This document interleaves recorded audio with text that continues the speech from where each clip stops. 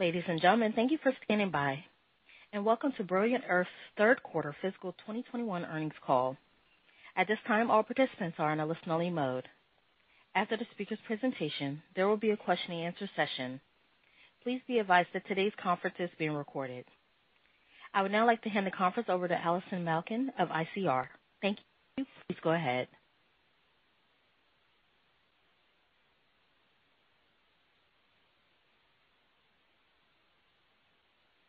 Thank you. Good morning, everyone. Thank you for joining us for our third quarter fiscal year 2021 conference call. Joining me today are Beth Gerstein, our Chief Executive Officer, and Jeff Kuo, our Chief Financial Officer.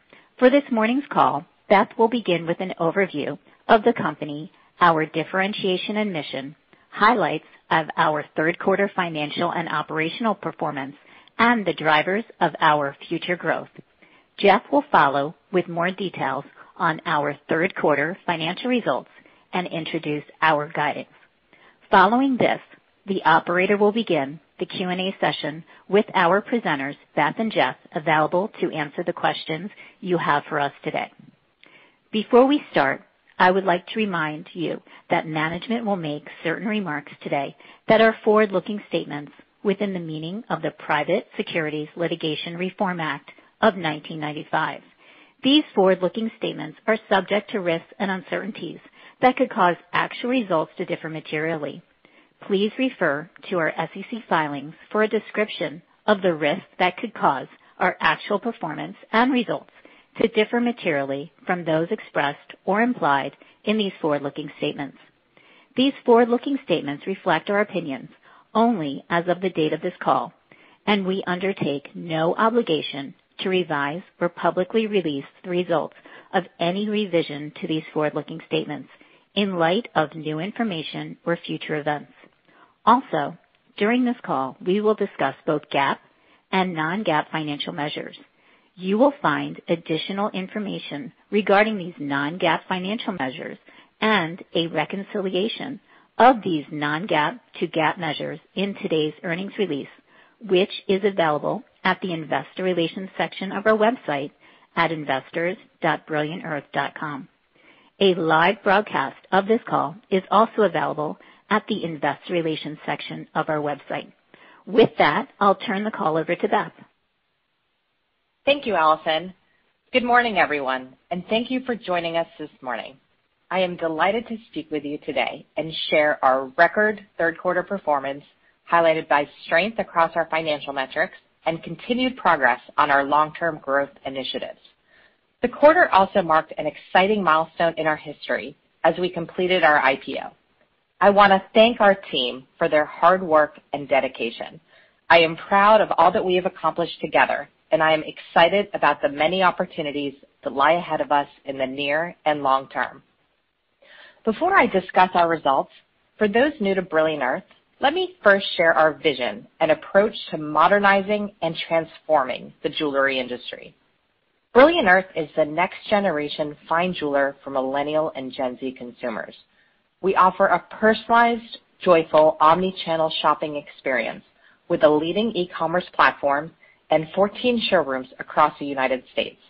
And always underlying this are the mission-driven values we were founded on, our commitment to sustainability, transparency, giving back, and diversity, equity, and inclusion. We are transforming the industry with our approach and are proud to have become a global leader in ethically sourced fine jewelry. Our unique business is highly profitable and well-positioned to deliver sustained growth over the long term. Let me share why Brilliant Earth is both compelling and incredibly hard to replicate. First, the Brilliant Earth brand. We have spent over a decade building a globally recognized premium jewelry brand with an authentic ESG focus and mission-driven values. We're proud that these are the principles that we founded the company on 16 years ago. We're always reminding ourselves that this is a journey that we need to continually work towards, and that our values are and always will be our North Star. Technology. We are a digital-first innovator with a strong mindset for data analysis and technology. From the beginning, we have used data to inform our decisions, from product design and merchandising to real estate strategy to our pricing engine that enables us to maintain and grow margins. As a digital-first leader for over 16 years, we've been testing, iterating, and customizing a true omnichannel customer experience, from our e-commerce platform and digital channels to our showrooms.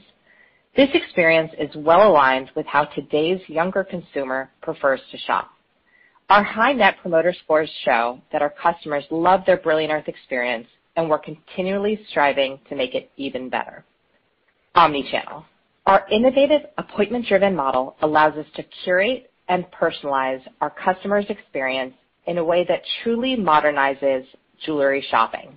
Our showrooms have also driven transformative customer acquisition economics in the metros where we have opened them, resulting in an average 50% improvement in conversion across the entire metropolitan area within the first year after opening, increasing to an average 90% conversion uplift by year three. Design. In jewelry, product design is incredibly important. 99% of our customers tell us that design is a top priority for them. We are leaders here, with new proprietary products being constantly and rapidly introduced by our award-winning design teams, informed by deep data-driven insights about our consumers and their purchasing preferences. Supply chain. We have developed a network of strategic long-term relationships and proprietary APIs to deliver on-demand, carefully sourced, and highly customized products. Navigating the incredibly complex and opaque global jewelry industry is very challenging. It has taken us many years of investing in people, technology, processes, and relationships to be able to deliver trusted, ethically sourced products at our quality standards and in our timeframes. Our business model. Our business is asset light and capital efficient. Our customers can choose from over 150,000 natural and lab diamonds on our website and can personalize their jewelry using our Create Your Own digital tools. And in contrast to traditional jewelers, we do not need to carry most of these products on our balance sheet, allowing us to remain capital efficient. And finally, we are disruptors in a large and growing industry. The jewelry industry is $300 billion globally, with more than $60 billion in the U.S. and growing at 7% per year. The industry is highly fragmented, with 65% of it made up of independents that lack the technology and resources to compete at our level, and mall operators that are faced with antiquated, inventory-heavy store formats in outdated malls with declining foot traffic. We believe that all of these competitive advantages will allow us to continue delivering strong revenue growth with robust profit margins while furthering our mission. Now, turning to third quarter results. We delivered an outstanding third quarter, highlighted by significant growth across our key financial metrics.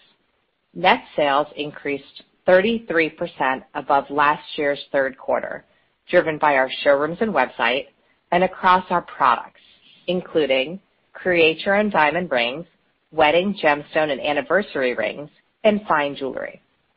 Our strong performance highlights Brilliant Earth's brand resonance with millennial and Gen Z consumers as we continue to gain share in the jewelry industry.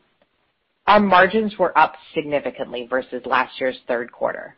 Gross margin increased to 50.4% from 43.2%, and our adjusted EBITDA margins continue to be strong, growing year over year to 14.2%. Jeff, our CFO, will talk more about the drivers of this strong margin performance in a few minutes. In addition to strong top and bottom line results, we made great progress in the quarter on many of our long-term growth initiatives. We continued our omni-channel leadership, opening our new San Francisco flagship and 4 new showroom locations in Portland, Austin, Dallas, and Manhattan. Our openings include innovative new store formats, such as ground floor retail locations in top-tier shopping districts with other like-minded premium brands that attract a similar audience. These new store formats offer expanded browsing and retail areas for walk-in, while continuing to serve our successful appointment-driven model and deliver highly attractive economics. The early data from these new showrooms is compelling, with a rapid acceleration in customer appointments and traffic, demonstrating strong latent demand in these markets. For our 2021 new showrooms, we have seen an average year-over-year metro bookings growth of over 100% in the first month post-opening. This is better than the historical 80% first-year uplift that we have previously seen with new showroom openings. In addition, the conversion uplift for digital traffic across these entire metro areas is similar or better than our strong historically demonstrated results.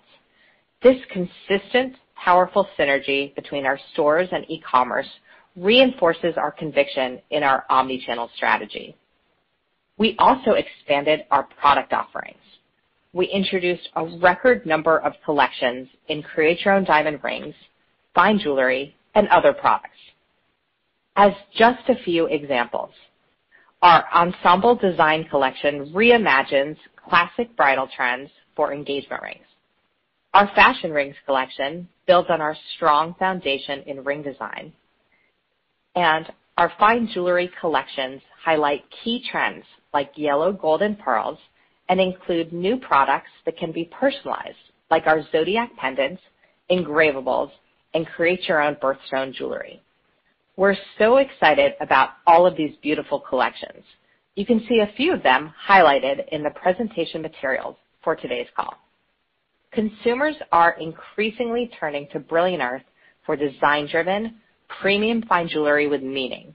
And in Q3, our fine jewelry products continue to experience rapid growth. While still a relatively small part of our business today, we see long-term opportunities to significantly grow our fine jewelry business, which we expect will increase repeat purchase frequency and drive higher customer lifetime value. Data-driven, agile product development is a core strength for us, and we believe this strength in developing, merchandising, and selling compelling new design collections, as well as our strong customer relationships and brand affinity, will drive our continued success in the fine jewelry space.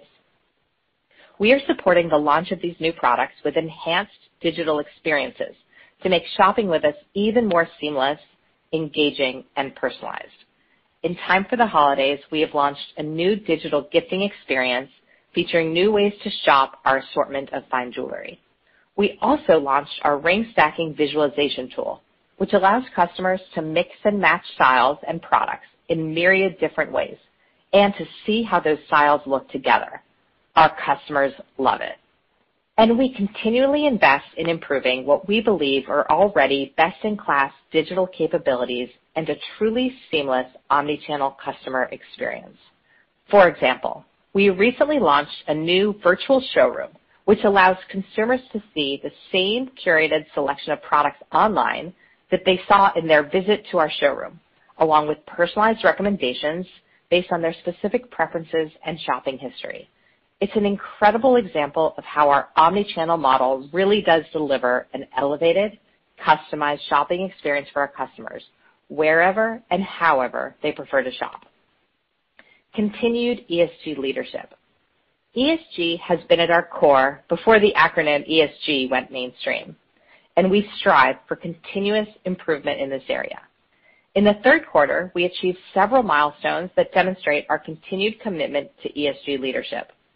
We created and funded the Brilliant Earth Foundation with $1 million to provide long-term support for nonprofit organizations aligned with social and environmental causes that we champion. One organization we have been proud to support is Pure Earth, which provides artisanal gold miners with training in mercury-free mining methods.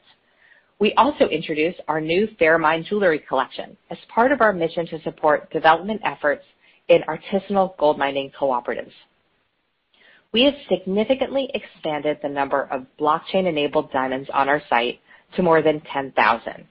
We continue to be a leading retailer of blockchain-enabled diamonds at scale, offering consumers a high level of transparency into the journey of their diamonds. Finally, we recently completed an audit of the recycled gold and silver content in our jewelry, which confirmed that over 90% of the metal content in our gold and silver jewelry is recycled. We're proud of this industry-leading accomplishment. On the corporate side, we successfully completed our IPO in September, which will be instrumental in providing future access to capital, attracting and retaining talent, and elevating the company's visibility and brand awareness. Overall, I am extremely proud of our passionate and dedicated team. We accomplished and exceeded many of our ambitious goals for the third quarter, and we are well positioned to drive many more successes in the fourth quarter and beyond. And now, I would like to turn the call over to Jeff to review our financials in more detail and introduce our outlook for 2021.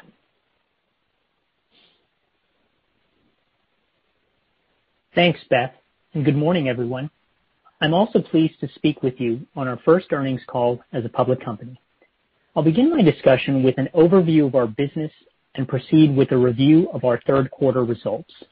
Following this, I'll share our outlook for fiscal year 2021. Our digitally native, technology-driven business model has allowed us to grow rapidly, profitably, and in a capital-efficient manner.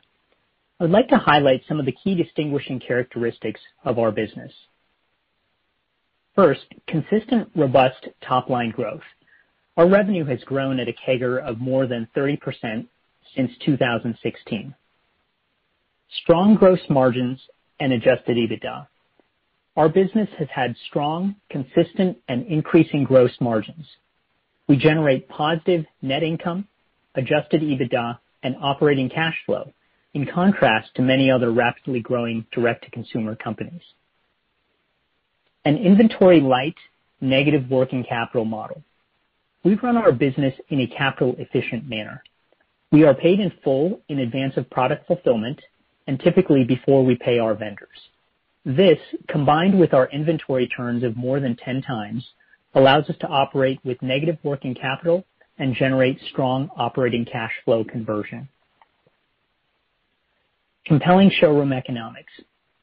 Our showrooms also drive transformative customer acquisition economics in the metros where we open them, as Beth mentioned.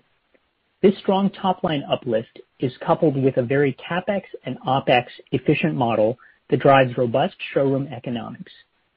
We believe our omnichannel model gives us the ability to achieve broad coverage of the U.S. market with a footprint of fewer than 100 showrooms. Now, turning to our results. We're pleased to report strong third quarter performance highlighted by significant growth in sales, gross profit margin, and adjusted EBITDA compared to the third quarter of fiscal 2020. I'll focus on adjusted non-GAAP measures of profitability and EPS in my remarks. For these adjusted measures that I reference, you can find reconciliation tables to the most comparable GAAP figures in our earnings release. This can be found at the investor relations portion of our website at investors.brilliantearth.com. Our net sales for the third quarter increased 33% to $95.2 million from $71.4 million in the third quarter of 2020. We saw growth in both orders and AOV across our product categories, with an overall 30% increase in total orders compared to the third quarter of fiscal 2020. We also saw a 3% increase in average order value to $3,301 from $3,210 in the third quarter of 2020. Our differentiated premium brand continues to resonate with Millennial and Gen Z shoppers, and our strategic investments in marketing have amplified our brand awareness and consumer demand during the quarter. Our omnichannel strategy is working. Our website and showrooms contributed to our strong third quarter sales growth. We saw outstanding growth across our products, and our fine jewelry products, which are an emerging opportunity for us, grew over 100% year over year for the third quarter in a row. We expect these products will continue to contribute to top-line growth, repeat purchases, and gross margin accretion for the company in the future. Fine jewelry, in addition to contributing to top-line growth, brings new customers to Brilliant Earth while also providing exciting new repeat shopping occasions for our existing customers. We have historically seen a high increase in repeat purchase behavior for customers that have either come into a showroom or purchased fine jewelry. As we continue to open new showrooms and grow fine jewelry, we expect that they will lead to additional increases in overall repeat purchases. And we have seen a double-digit percentage increase in repeat purchase behavior at the 12-month mark for our most recent customer cohort compared to recent cohorts. This shows us the growing affinity of our customers to the Brilliant Earth brand. Moving on to gross margin. Gross margin expanded by more than 700 basis points to 50.4% compared to 43.2% in Q3 2020. That expansion was across our products and was driven by our strong brand affinity and continuous optimization of our pricing engine. Our powerful customer affinity and our differentiated product design enable us to continue to improve our margins and command premium prices. Our pricing engine incorporates proprietary technology-enabled algorithms that allow our team to continually test and refine pricing to optimize our revenue and gross margins in a very granular fashion. In the third quarter, we were able to drive better than expected gross margin expansion through these efforts. Additionally, as we scale, we expect to continue to drive procurement efficiencies across our supply chain, including ongoing optimization of our vendor mix. And of note, our gross margin was not negatively impacted on a year-over-year basis by increased shipping costs in the third quarter, given that we use air freight for inventory shipping. All said, we drove better than expected gross margin in Q3 as everything came together incredibly well. While we expect gross margin to continue to expand in the future, we believe it is prudent not to plan for the same level of gross margin outperformance in Q4 that we saw in the third quarter, given the competitive sales environment that is typical during the holiday season. Now moving on to SG&A. SG&A increased to 40.1% of sales in Q3 2021 compared to 30.1% in Q3 2020. Approximately 360 basis points of this increase was made up of add-backs to adjusted EBITDA from increased other G&A and employment expenses. These included new showroom pre-opening expenses, donation to fund the Brilliant Earth Foundation, equity-based compensation expenses, and costs in preparation for our operations as a public company, all of which are added back in our presentation of adjusted EBITDA. The remainder of the increase in SG&A was principally driven by expenses to support the growth of our business. First, increased investments in marketing for brand awareness and to support strategic growth initiatives such as our expansion into fine jewelry. Our marketing remains efficient, and we continually refine our marketing spend across diversified channels. We have also developed sophisticated analytics based on our consumer behavior to optimize our campaigns.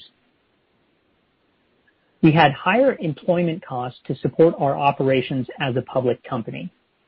Showroom-related employment costs also increased due to employment costs for new showrooms, which are still in the earlier stages of their ramp-up. It is worth noting that employment costs were unusually low in the third quarter of 2020 due to temporary COVID-related staffing changes. And finally, we saw increased other G&A costs to support our ongoing operations as a public company. Our adjusted EBITDA for the third quarter was $13.6 million, up 42% from an adjusted EBITDA of $9.5 million in Q3 2020, an increase of $4 million.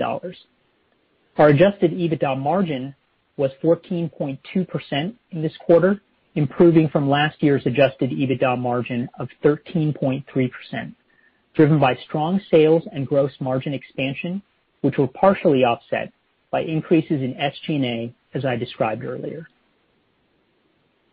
Our adjusted net income was $8.5 million, representing an adjusted diluted EPS of 9 cents per diluted share on 96.6 million diluted weighted average shares of common stock outstanding. Turning to the balance sheet, as of September 30th, 2021, we had cash and cash equivalents of $161.1 million, which included proceeds from our IPO, as compared to $66.3 million at the end of 2020. Our operating cash flow for the 9 months ended September 30th, 2021 was $33.8 million compared to $15.2 million in the 9 months ended September 30th, 2020. Now moving on to our outlook.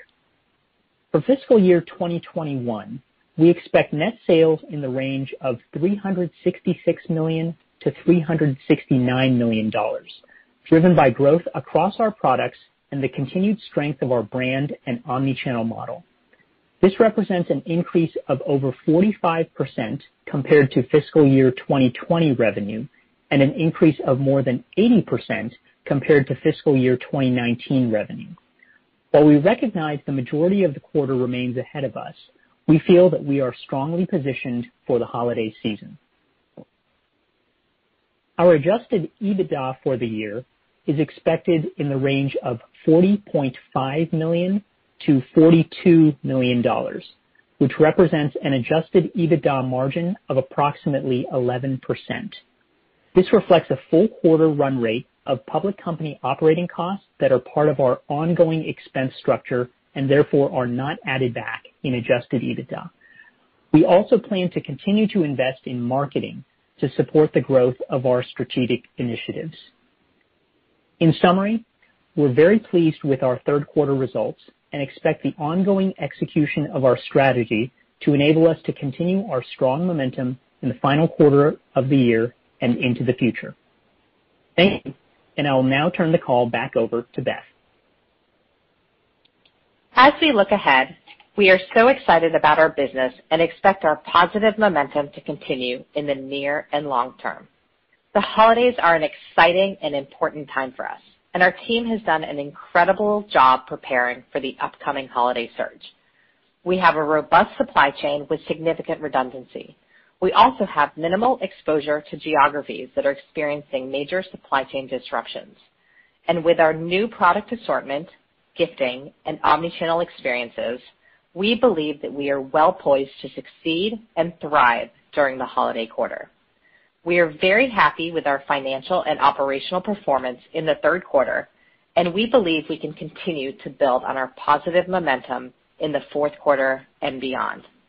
And now I would like to turn the call over to the operator to begin the Q&A portion of the call.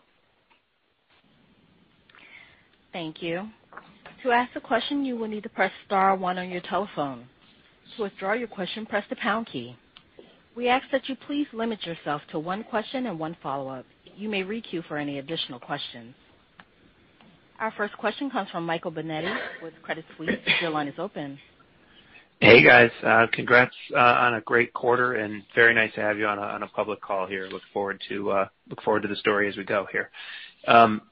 I think the first thing that jumps out is a bit of a model question for Jeff. But Jeff, the 700 basis points of gross margin, as we look at that, and as we learned about the company through the IPO process, we didn't hear about a gross margin with a 5 handle on it over the planning horizon, maybe longer term. But I know you said, look, let's not get over our skis, and we expect some promotions in the fourth quarter. But is the 50+ gross margin in third quarter something that you feel like we build on, going forward into 2022 after we get past that holiday quarter that you gave? And I know you said, I'm sure you were rank ordering some of the inputs there, but I think when we talked, you thought, over the next few years, there's about 100 basis points of opportunity on the gross margin from the pricing optimization. It seems like you got more than that already here. So maybe just a little bit more thinking on what drove the 700 and what you think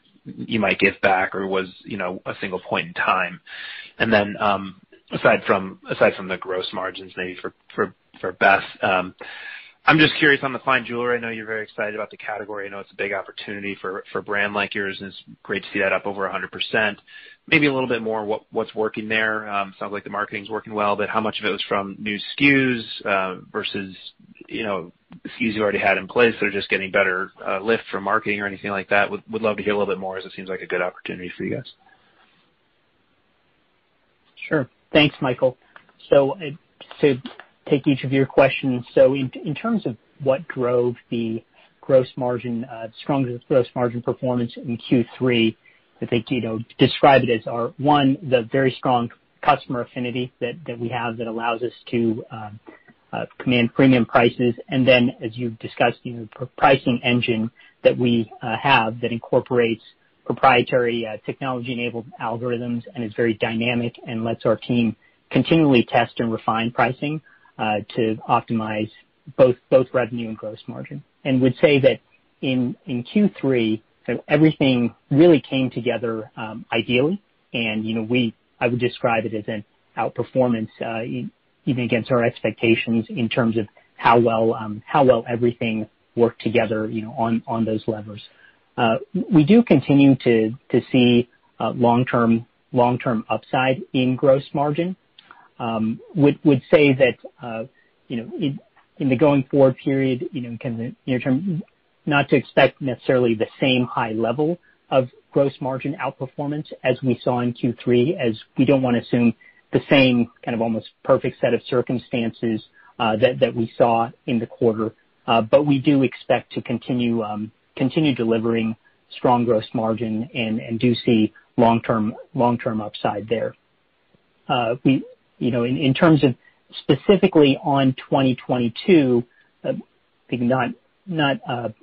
not yet providing guidance on 2022. We do expect to provide an outlook as part of our annual earnings call.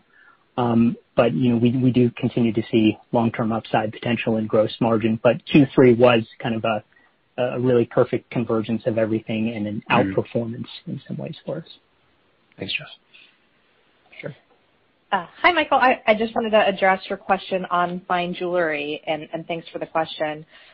We were really excited to see the growth in the fine jewelry category and really the continued growth of the category. As Jeff mentioned, it's been growing for many quarters now. In terms of what's working, I think there's several factors there. One, I think the fact that we have such strong customer connections and that loyalty to the brand, I think, is really important here. We mentioned in the past that the brand really resonates with the giver, the receiver, with all genders involved, and both of those genders are actually involved in the bridal purchase. And I think that really we see that she is really excited to receive a Brilliant Earth product, and that helps to drive repeat overall. So we do see a lift in repeat. We also see new customers coming to us for that experience. And I think that customer connection is just so important. The showrooms also help to drive that. We see increased repeat if you come into the showroom. And I think that as we build out our showrooms, that is going to be a bigger contributor. So the second thing I would say is the product assortment, I think, is really working across all levels, both new SKUs and existing SKUs. I think some of the new SKUs are pretty early in terms of the release, so we're really excited to see how they perform over holiday. But I do think that assortment is key, and the fact that we have a data-driven design and that we really excel here, I think really positions us very well. And then the third thing I think that's really important is that marketing, and that the marketing efforts that we have are showing early promise as it relates to driving new customers as well as that repeat. So I think we're seeing strength in all areas, and the fact that we have that digital experience that we're really improving over time, and that new gifting experience, I think, is also positions us really well for holiday. So I know that there's a lot of factors there, but I think it's really important that we're really checking on all sides. Okay, we hear it. Thanks a lot, Beth. Thank you. Our next question comes from Matthew Boss with J.P. Morgan. Your line is open. Great, thanks, and congrats on a really nice quarter. So Beth, Beth, on your 35% revenue growth CAGR this quarter, and I think more than 30% implied guidance for the fourth quarter, how much would you attribute recent performance to an expanding industry TAM, given the accelerated penetration of digital in the fine jewelry market, as opposed to company-specific execution and market share gains in what I know you've pointed out as a fragmented industry backdrop? I think, thanks for the question, and it's nice talking to Matt. So what I would say is that really I think there's a few different factors. You mentioned the fact that e-commerce is experiencing fast growth. I think that really plays to our strength as a digital-first company here. The fact that branded remains a really big opportunity. It's the fastest growing segment within fine jewelry and the jewelry industry, I think is really important for us. And the fact that we represent a really strong brand, a premium brand that really resonates with that younger consumer, I think is really going to be instrumental to the growth and has been in the past as well. And then I think the fact that we are really small relative to that $300 billion market is really important. We're really disruptors here. We continue to gain share within this market, given that differentiated business model that we talked about. So really, I think it's actually all the factors. I think jewelry is also expanding. Weddings are expected to have the highest levels that they've had in decades, and I think that also has contributed to the growth. Great answer. Jeff, maybe as a follow-up, on your long-term EBITDA margin target, 15 to 20% plus, I guess two questions. How best to think about linearity multi-year beyond this year on that margin target? And then how high is the plus on that 15 to 20 plus in your view? Thanks, Matt. And could I confirm, on the first part of your question, were you asking about the linearity on the EBITDA target? Yeah. Or another component? How best to EBITDA target, just how best to think about it multi-year in terms of it being linear from the exit point of this year to the 15 to 20 and then the 15 to 20 plus. How do you view the potential of the plus? Yeah, so in terms of linearity, it may be hard to project, necessarily on a year-over-year basis. What I can say is that we do expect, that there's upside potential both in terms of growing gross margin with some of the factors, that we've described, such as our premium brand positioning, the pricing engine, and other procurement efficiencies, as well as with SG&A leverage as we grow, which we expect to be able to drive leverage in the longer term model in marketing as well as employee costs and other G&A. So I would say that while I can't necessarily speculate very precisely on the exact linearity, that there is upside potential in the different layers of our cost structure. And we're pleased with our strong performance and continue to see upside in the different areas of our costs. And then could you repeat the second part of your question one more time? So your long-term EBITDA margin target is 15 to 20% plus. How high could the plus be? Yeah, I would say that there is, I would say that there is some meaningful upside, to there. I can't necessarily point to a specific number, but I would say that, our historical approach to modeling has been to be prudent in terms of how we think about our targets. And we think that the engines of margin growth, if you will, that we have all have long-term legs, all have delivered historically, and we think that there is potential as we grow all of our strategic initiatives to exceed that, but I can't point to a specific number. That's great color. Best of luck. Thank you. Thank you. Our next question comes from Randy Konik with Jefferies. Your line is open. Yeah, great. Good morning. Thanks a lot. I really appreciate allowing me to ask my question. So a couple things. One, I guess first, Jeff, what would be really instructive is if you give us some perspective on this pricing optimization engine. You talk about granularity. You talk about how dynamic it is. Can you give us a little bit more detail on how granular the engine gets? How dynamic does the engine get in terms of giving us perspective on how your team utilizes this engine? Not obviously we know about it, but want to understand how often things are changing. And then if the learnings from this engine, can you see more improved permanence in merchandise margin improvement over time because of the early learnings or the productivity of the engine getting better and better? Thanks. Sure. Yeah. So in terms of price optimization engine, I can provide maybe just a bit of color. So it's something that we've developed in-house over many years, and it's proprietary to us. It's very data driven, and relies on kind of continual input of data that we see in terms of product sales, consumer behavior, and it does cover many of our different products.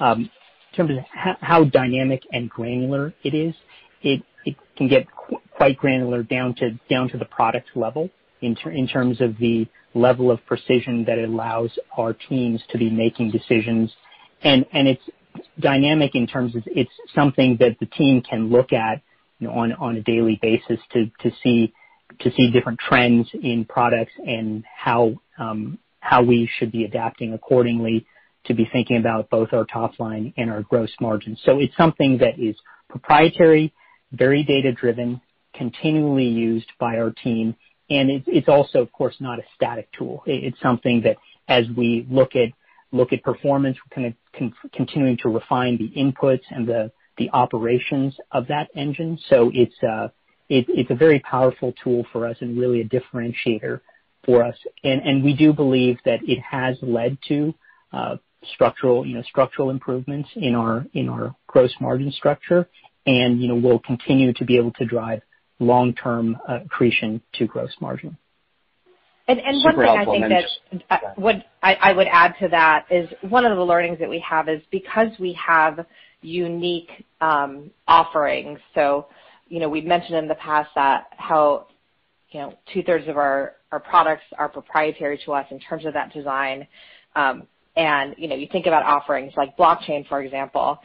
These are unique offerings to us. I think that because of that, we're able to command that higher prices, and that's something that we've learned over time and that we've been able to adjust in a dynamic fashion. Super helpful. And now I want to kind of go after, so if we think about the quarter, a lot of it seemed like the gross margin expansion was driven by this price optimization, and you didn't get a lot of benefit from fine jewelry mix going up, which we know is still early stage. So maybe give us some perspective on, where is fine jewelry penetration right now? Where was it last year? And where do you think it sits in the next, let's say, 5 years from now? Where can that penetration go? And then finally, just remind us the gross margin differential between fine and engagement jewelry. Thanks, guys. So maybe I can start that. We're not providing that particular metric, but what I can say is that it still remains relatively small, though we think that it's going to increase, certainly as we continue to improve our offering, and I think we're into the journey in that respect. Jeff, do you want to comment on the second part? Yeah. In regards to the gross margin potential, so it's not something that plan to break out in terms of like product level gross margins. We can say that it is, this group of products is definitely one that's accretive to our gross margins and higher than those for the business as a whole. And if you look at players in the space that are much more weighted towards fine jewelry, that there's a lot of gross margin accretion potential as fine jewelry becomes a larger part of our business. The other thing I would just mention is we were really excited to see gross margin improvement across the categories, including fine jewelry. So AOV increases, gross margin increases. I think all of that is trending upward. Thanks, guys. Thank you. Our next question comes from Oliver Chen with Cowen. Your line is open. Hi, thank you. Beth, one of the distinguishing factors is ESG at Brilliant Earth. As you think about the consumer and the younger as well as your broader consumer, which factors of sustainability and other efforts that you're making are really in demand from the customer, and which ones do they appreciate most? And then Jeff and Beth, on the lab-grown opportunity, do you have any thoughts around how that may impact AOV and/or margins over time, and some key things we should monitor, as this seems like also a big opportunity where Brilliant Earth is well positioned? Thank you. Thanks, Oliver.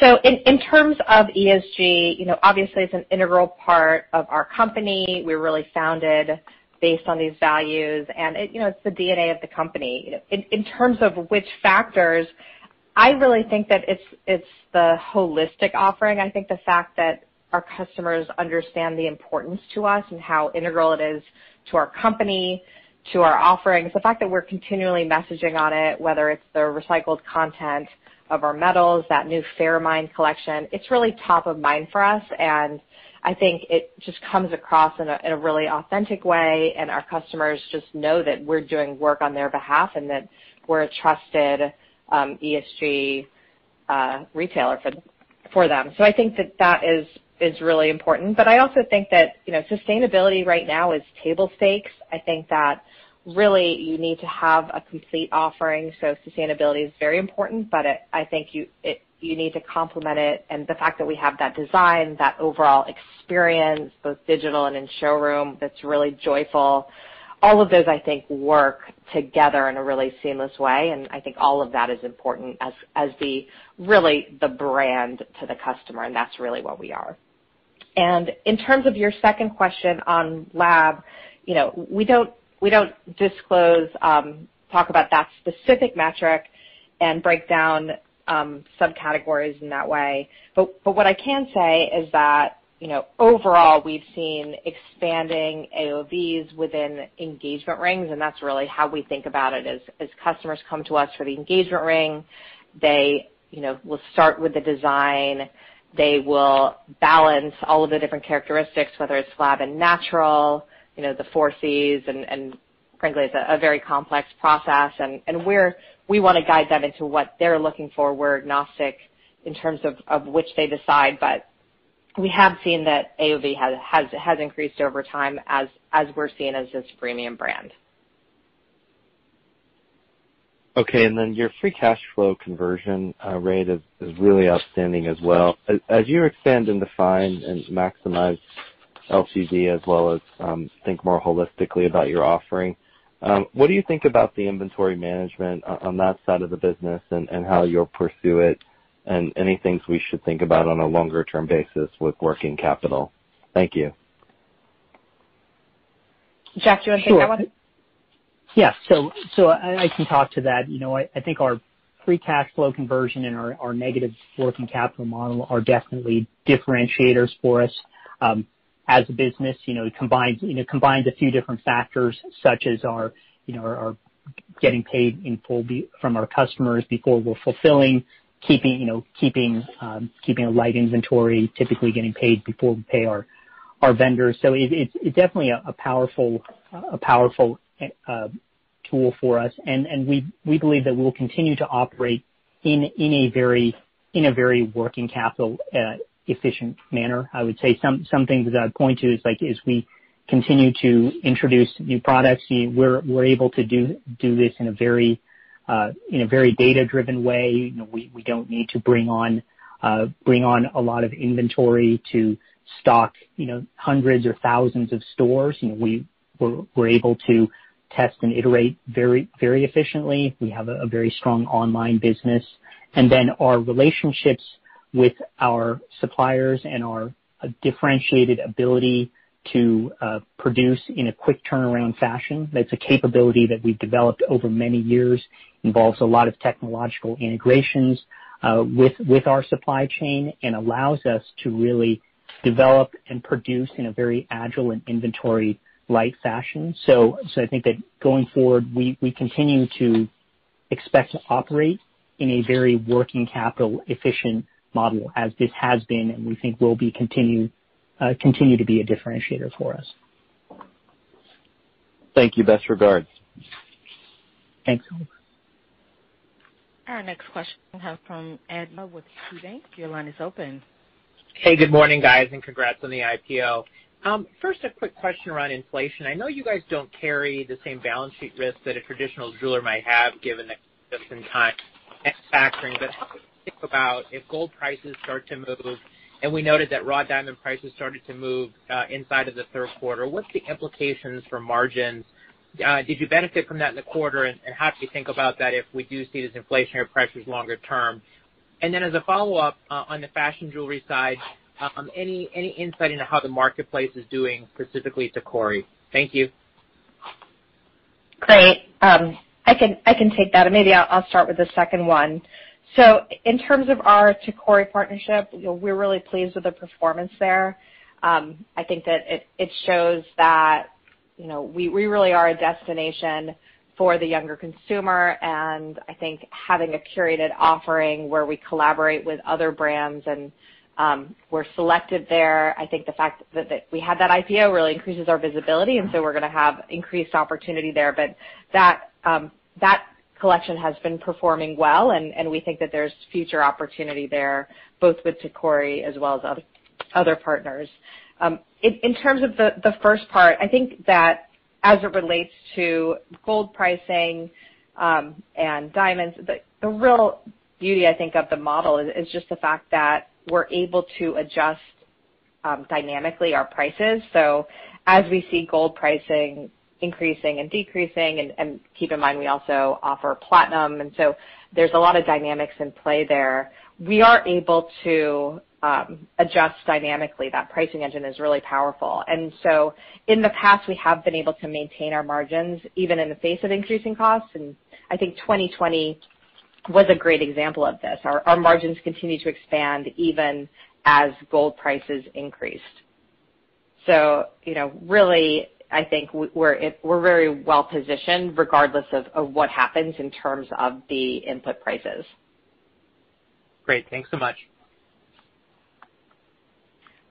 Thank you. Our next question comes from Erinn with Piper Sandler. Your line is open. Great. Thank you. Good morning. Beth, my question is for you around the iOS privacy changes. A lot of DTC brands have seen challenges over the last 6 months. Can you just drill down on that topic? How are you navigating this for Brilliant Earth? And then have you seen any erosion in advertising metrics thus far as a result?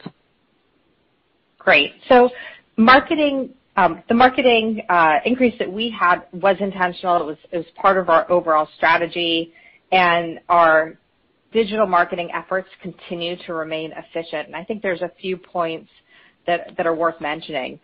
First, organic referrals and word of mouth for us are strong contributors to driving new customers. 2/3 of our customers are influenced by word of mouth. So I think that is an important factor. Second, the approach we have to digital advertising is diversified, it's multi-channel, and it's not overly concentrated in any specific channel such as Facebook.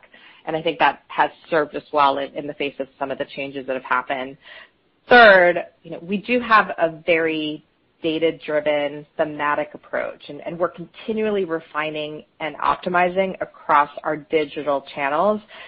Because jewelry is a very considered purchase, many years ago we developed capabilities to be able to optimize across multiple actions along the customer journey.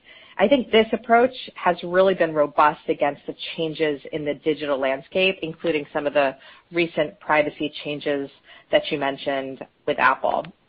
And then, finally, the way we think about it is we really have a strong opportunity to strategically invest in marketing to be able to build brand awareness, to support the brand momentum that we've seen, as well as support future growth initiatives, including fine jewelry. So the bottom line is I think that we have a really robust offering in the face of some of the changes that we've seen.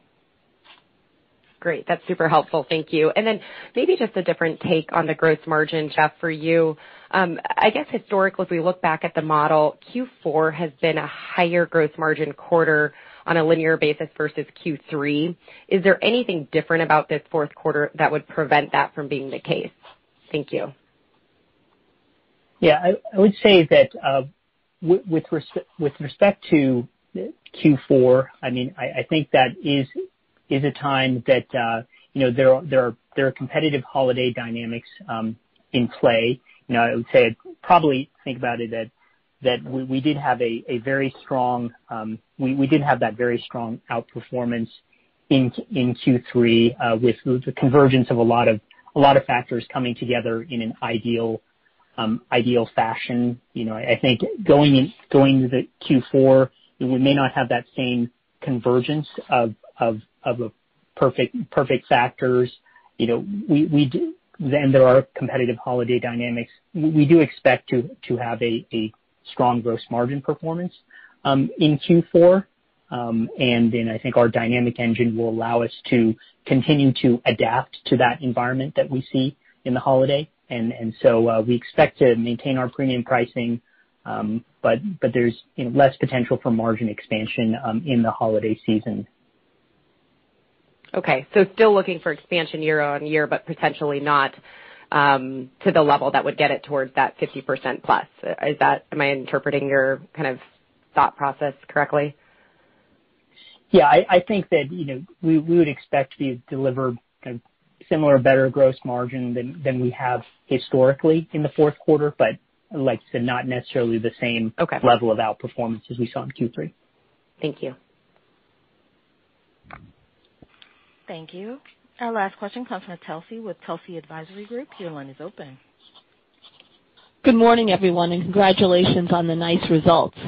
As you think about some of the partnerships that you've engaged with recently, like Tacori, how is that performing? Should we see more partnerships like that as you move forward?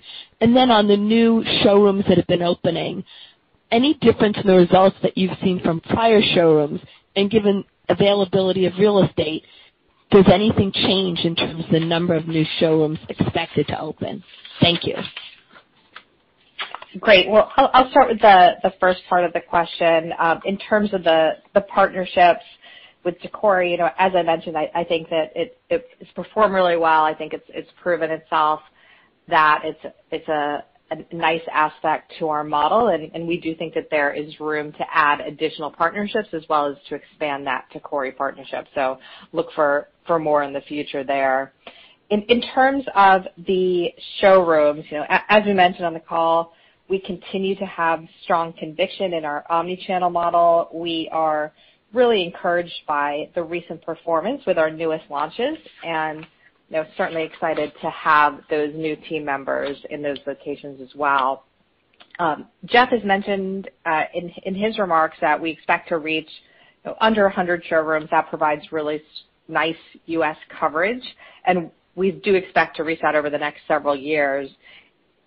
So nothing has really changed there. In the near term, we really feel confident about the robust pipeline that we've developed across many different metro markets. And I think the strength of the brand, the increased brand visibility that we've had has really been beneficial in influencing some of the compelling real estate opportunities that we're seeing that's increasingly available to us.